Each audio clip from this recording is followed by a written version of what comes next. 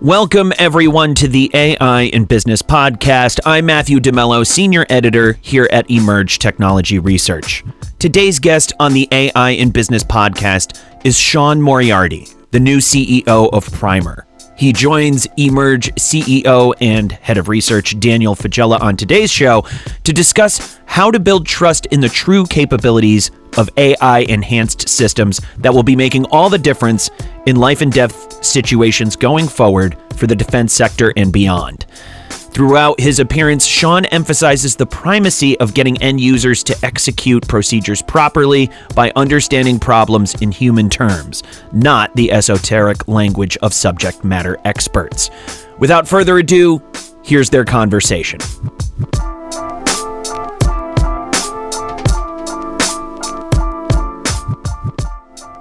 So Sean, welcome to the program. Dan, great to be here. Thanks so much. Appreciate the opportunity. Yeah, glad to be able to unpack some big picture topics around AI and defense with the sort of conflicts in the world. We've certainly seen an uptick in interest on some of these topics and themes, and adoption of AI is really step one to getting any value out of it. We've got a lot more to unpack, but I know you've got a philosophy around adoption, this idea of sort of small is fast, fast is big. There's versions of this in many different sectors, but I imagine defense it might be more important. You mind rolling out sort of what you mean by that? I think that'll set the table for our other questions today. For sure. I would say our view on this comes from understanding the extraordinary power of this new technology and these capabilities, and also recognizing when you're introducing that power and capability in a new environment and in one where people's lives are on the line, trust needs to be earned and people need to become comfortable with and capable of operating, these tools. Because what we're really talking about are bringing tools to bear so that people can be more effective in their jobs in life and death situations. And so getting people comfortable using the tools is paramount, right? Where does trust come from? And so finding opportunities where we can bring technology to bear, we can do it quickly, we can show the benefit, and in environments where people can get comfortable without kind of taking on the incumbent risk or the downside of something they're just getting their hands around is really, really important. Yeah, and you're bringing up this idea of use, in all, call them legacy domains, getting end users to sort of put their hands on the thing and put it in practice is its own subset of challenges and it requires a ton of consideration. To your point, trust can't be built unless we can use the thing, we can get some benefit from it, etc. Are there any even more unique considerations around sort of that end user enthusiasm and involvement that defense leaders should think about? We've heard people in manufacturing talk about, hey, you want to have somebody who's kind of leading the factory floor, who has got, oil under their fingernails, they've got credibility with the folks out there, checking in on these machines, and they sort of maybe need to help lead the charge, not just kind of the vendor player. What are some of those adoption ideas that you were alluding to that maybe you've seen work within agencies? Yeah. So, again, I think it all goes back to trust, making sure, I think, when people hear AI, it typically, does one of two things, right? It conjures up, kind of the hype cycle that this is some sort of magic pixie dust that is going to make everything better. And it's this kind of broad amorphous thing, or fear. And the fear is, I've heard about these large language models and I understand that there are hallucinations and we can't afford to get it wrong, right? What's missing in that conversation, though, is actually AI, like all technologies, if you kind of just boil it down, independent of specific tools, context, or use case. This is software that will allow people to do their jobs better if used properly and if developed by people who understand what those jobs are and can leverage the technology to help them out. And so, I will keep going back to that, which is if people were to substitute for every time they see AI, if they were to substitute in software that helps me to be more effective in my job I think you're in a much better position to understand the power of a particular tool or software package or technology. And so I think that's key. By the way, this is true with every single major technology shift, and it always has been, right? You can go back to the rise of the commercial internet and the fear that people had around, oh my gosh, transacting online and having my credit card information go across the internet, I'll never do that. And, what was missing in that is people all day long were giving that very same information to strangers in the physical world. Carbon copies of cards were made, but they had internalized the risk relative to the benefit.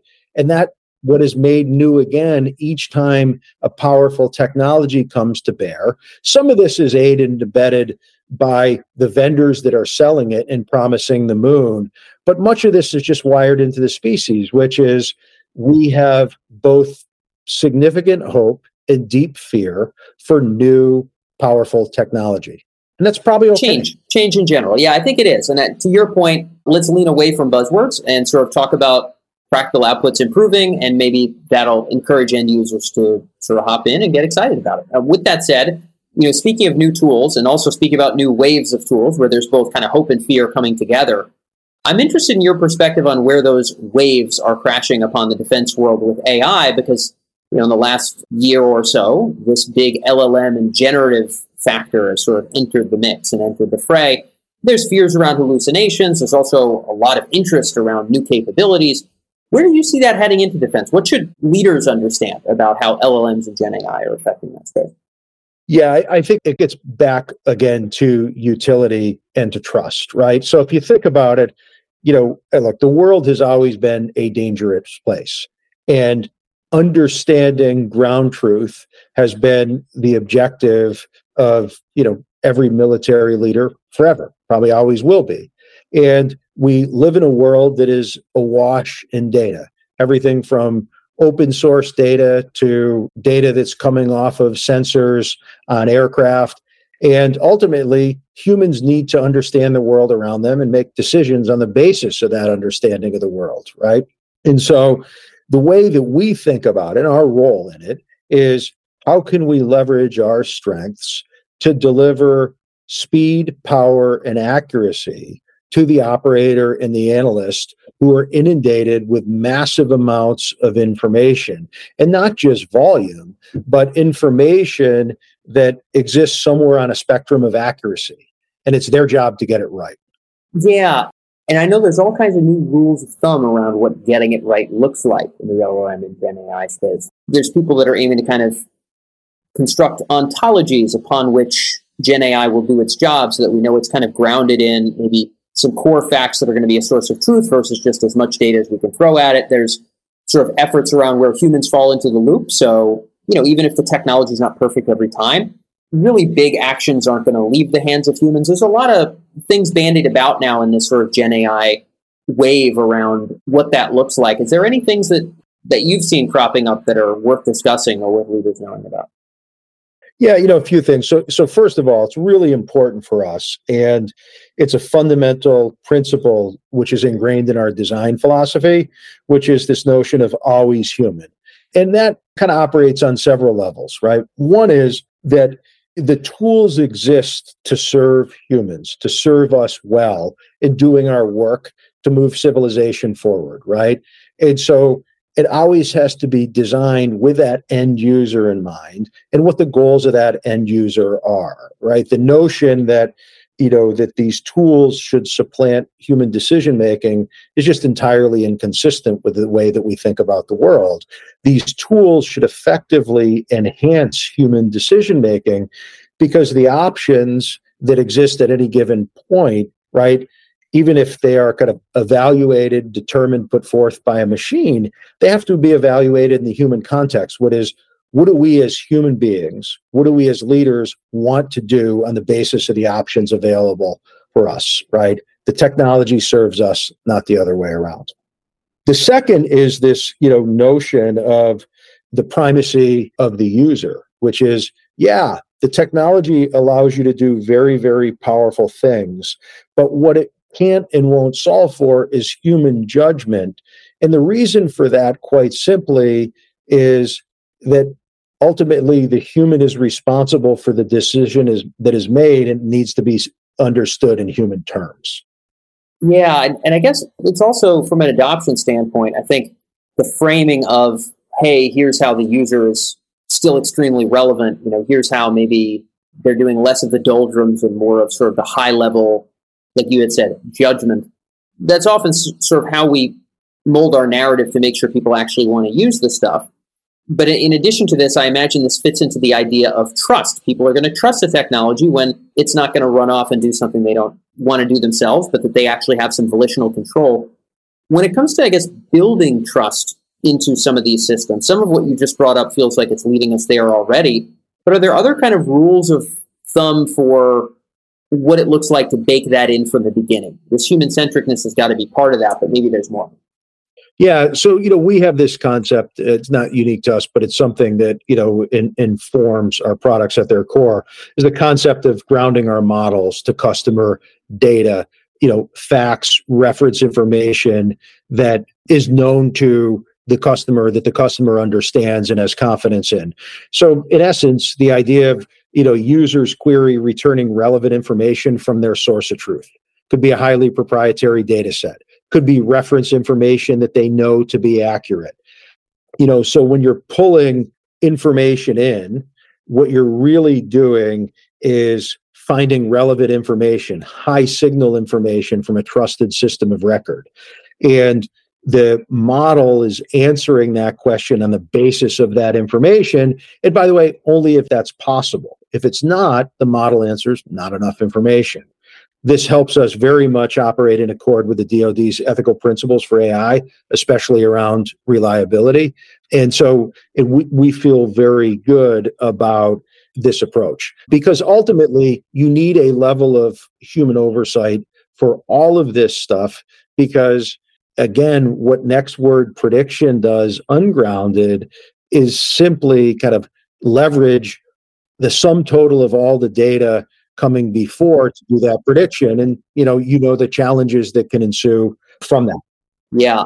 And maybe we can build on this idea of sort of not knowing enough, being frank about when it's not enough data to make a decision. We've seen examples, if I just make analogies, Sean, to other industries, think about the space like maybe fraud in insurance or anti-money laundering or something, where an individual instance will come through in front of an analyst and they'll get some kind of a score of how likely this thing is to be fraud, and then maybe they'll get a confidence interval. And if it's under, let's say, 80%, maybe it'll be a different color. And if it's under, even 20, 40%, maybe it'll just say, hey, not confident at all. Sounds like what you're articulating is also sort of thinking through. And I imagine, Sean, this is a pretty strategic exercise because what you're saying is not self-evident. Machine learning does not do this by itself. It doesn't come out of the box and say, I just don't know enough, right? It doesn't do that automatically. You're talking about building consciously into the kind of user interface a way to be able to gauge how confident we are in an answer, and even you guys, I guess, as the vendor in this case, setting the threshold below which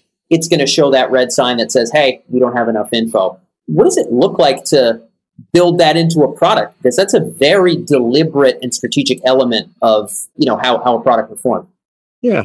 Look, I think it is kind of being comfortable with kind of the fundamental that, we live in a world of no guarantees. We live in a world of probabilities, and that it's our goal is to be as accurate as possible. But there are going to be situations where you just don't know what's going to happen. And so what you want to be able to do is make sure that end user understands where they're sitting on a spectrum of probability to make an informed decision, right? And this happens, by the way, all the time. If you think about the world of, human intelligence and analysts working or operators working with human sources, right? Sources are not all equally accurate. Some source might be 30% accurate, someone else may be 80% accurate. And you make decisions on the basis of understanding reliability. The other thing is, even when you get down to the individual source level, on the basis of topic, because of either expertise or motivation or what can be known, one source might be highly accurate in one area, but lower accuracy in another. And so, that type of weighting and calibration can just allow people to make much better informed decisions. And again, when you think about this from a standpoint of what are we seeking to do? If someone is, operating where they're kind of accurate, 60% of the time, if we can bump that up to 75 and we can get them there faster, gosh, we're much better off. And so kind of understanding kind of the real world constraints that life is just unpredictable, but we can help people make higher quality decisions with a higher probability of being accurate. That makes a big difference over time. The cumulative effect of that is profoundly valuable. That can save lives. Yeah, and certainly. I mean, we're talking about 15% like that at scale. Big deal. Would be big in essentially any industry. Defense, obviously, even more so in terms of consequence sometimes. I bet the DoD wishes they could have an accuracy score on all of their human sources, Sean, that, when somebody says something, it could have a red light flashing over their head that said not enough information to make the decision. But luckily with machines, we could pull that off. I'm interested in your take on this element of trust and how this might even vary per use case, because I'm just thinking about all the various and sundry places where AI could be essential in leveling up defense and kind of achieving mission critical goals. There might be one case where we're trying to track movement of, people, things, money, whatever it is, and maybe some level of ballpark is actually kind of acceptable. It's way better than guessing or Googling or whatever. Then there's other spaces where vastly higher degrees of accuracy are necessary. Maybe we're talking about, weapons or whatever else.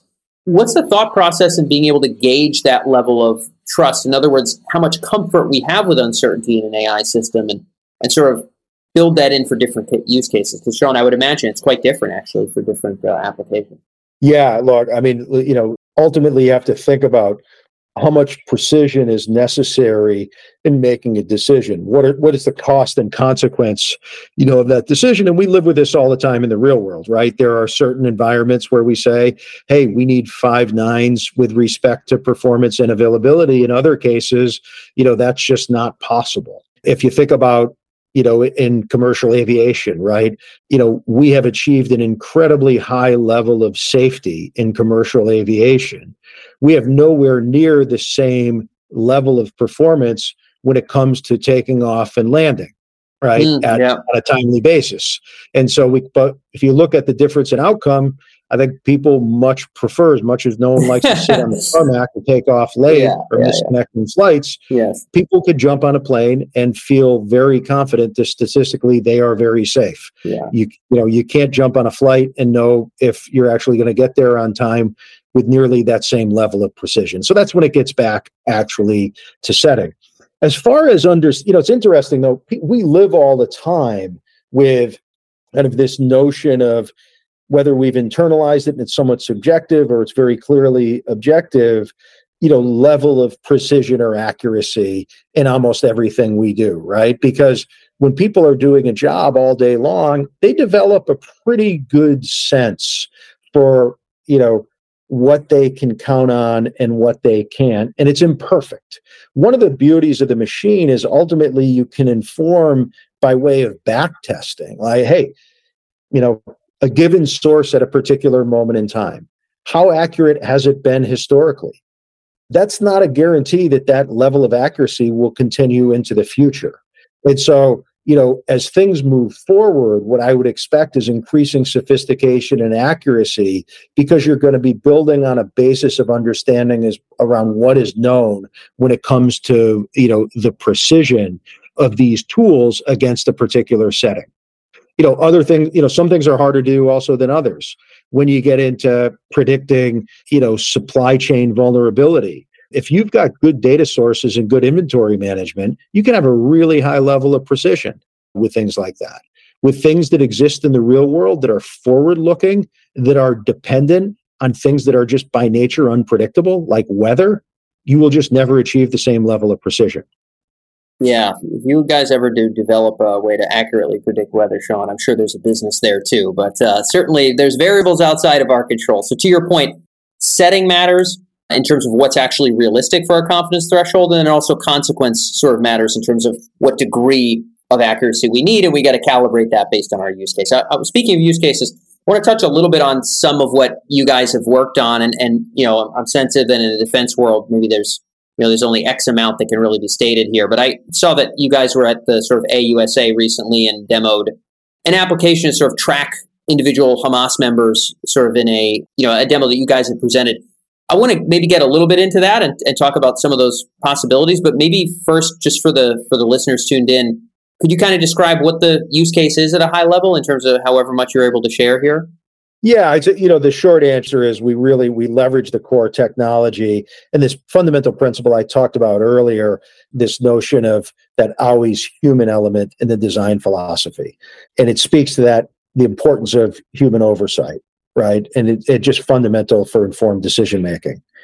Regarding Hamas, say, for example, you were, by way of example, you wanted to monitor the petroleum supply in Gaza, or you wanted to be aware of a rocket launch from Gaza. Analysts can now significantly improve that situational awareness through that AI-enabled analysis of publicly available information. As you know, we're living in a world inundated with data. Our OSINT platform, Primer Command, it's just on a whole different level in terms of power, speed, and accuracy. What do I mean by that? From a standpoint of power, so in near real time, it can ingest hundreds of millions of pieces of information simultaneously and translate them from over 100 languages, pulling from social, from news sites, whether that's the Washington Post, a local news journal. And that's really important, right? Because you have all sorts of potential sources of information. Ingesting them quickly, being able to parse them, being able to rationalize them is key.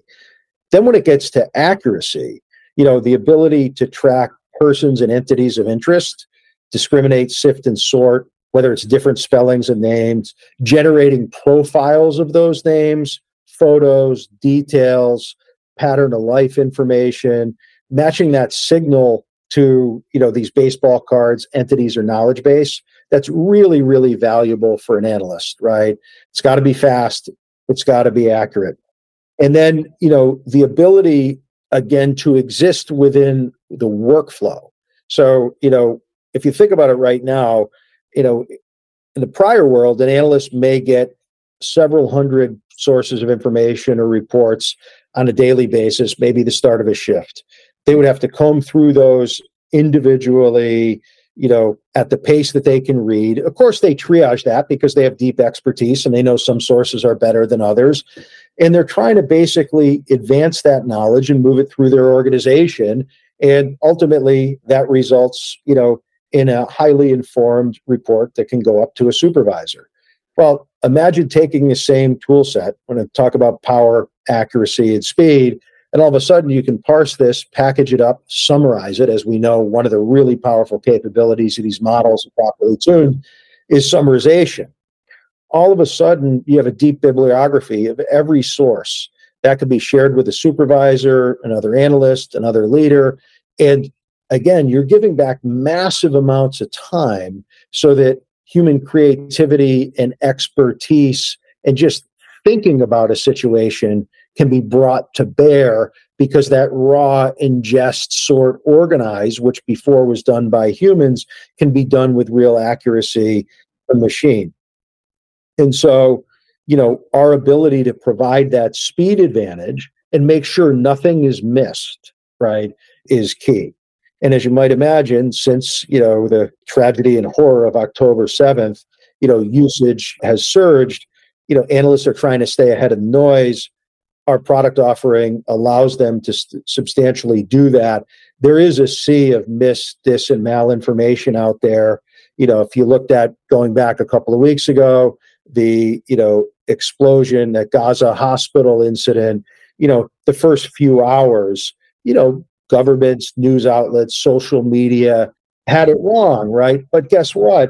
An analyst who is being able to comb through these disparate sources actually can get a sight picture that, combined with their experience and the understanding of how much misinformation flows immediately after something happens, can start to see inconsistencies. They can look and they can see, well, this image is this purportedly from this situation. That's actually been out in the internet for 2 years, and it's 1,000 miles away from the actual event itself.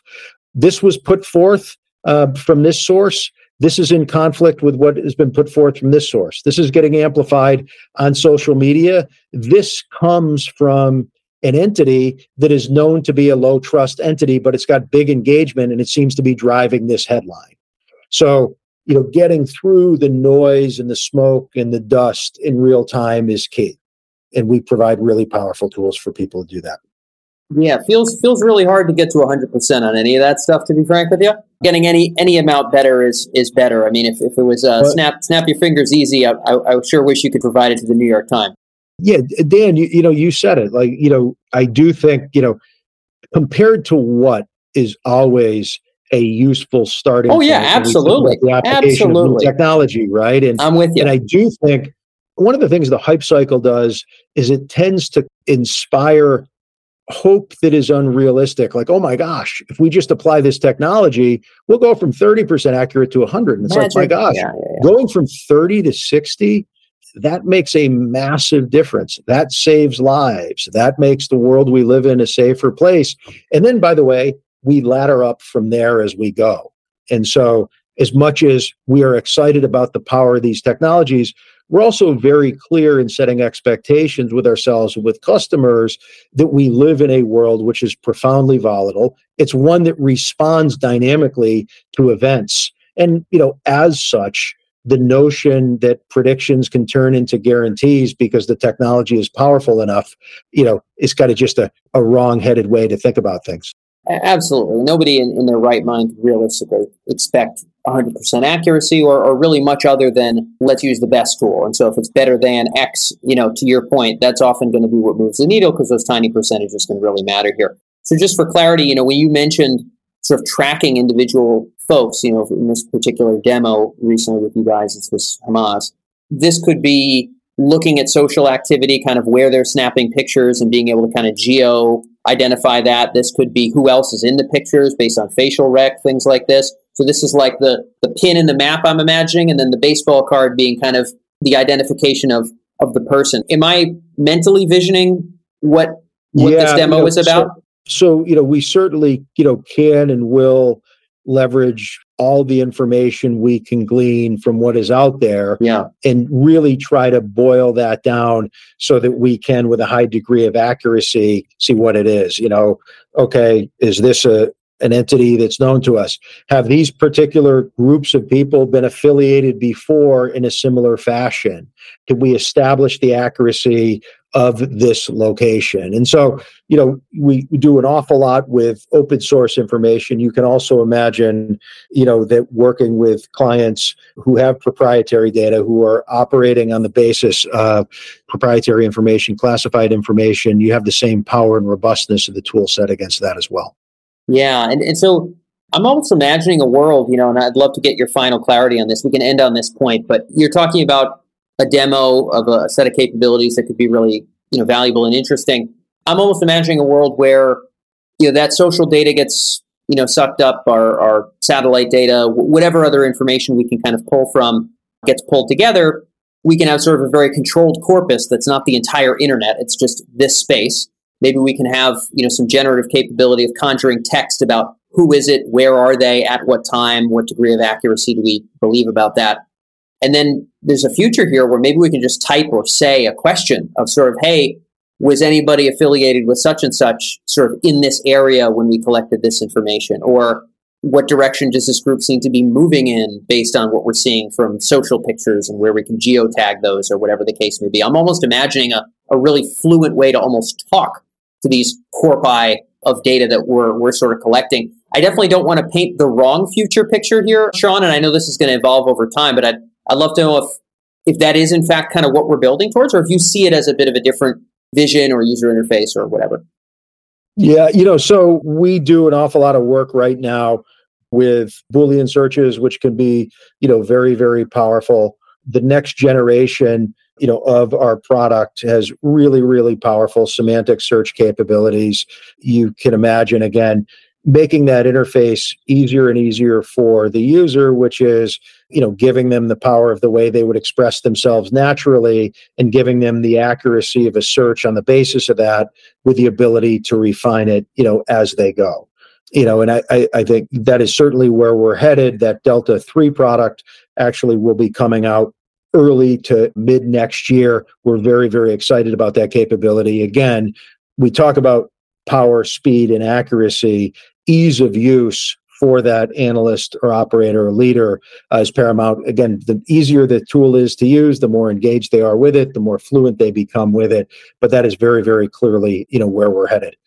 Yeah, and it's certainly going to be a big deal, sort of how to get people used to all these capabilities, the ability to sort of manifest it, and then how are they going to ask questions and do their inquiries around it. It's almost, that stuff is more challenging than the LLM tech, which is now just proliferated and all over the place. So looking forward to seeing what you guys come up with for products and product vision and what comes out demo-wise. But Sean, otherwise, I know that's all we had for time. I appreciate you sharing some high-level perspective about where the space is headed. Thanks so much for being with us. Dan, thank you very much. It's a privilege to talk with you about what we're doing. We're doing very important work. We take it seriously, and we think we can make a very positive difference just by, executing day to day. So thank you.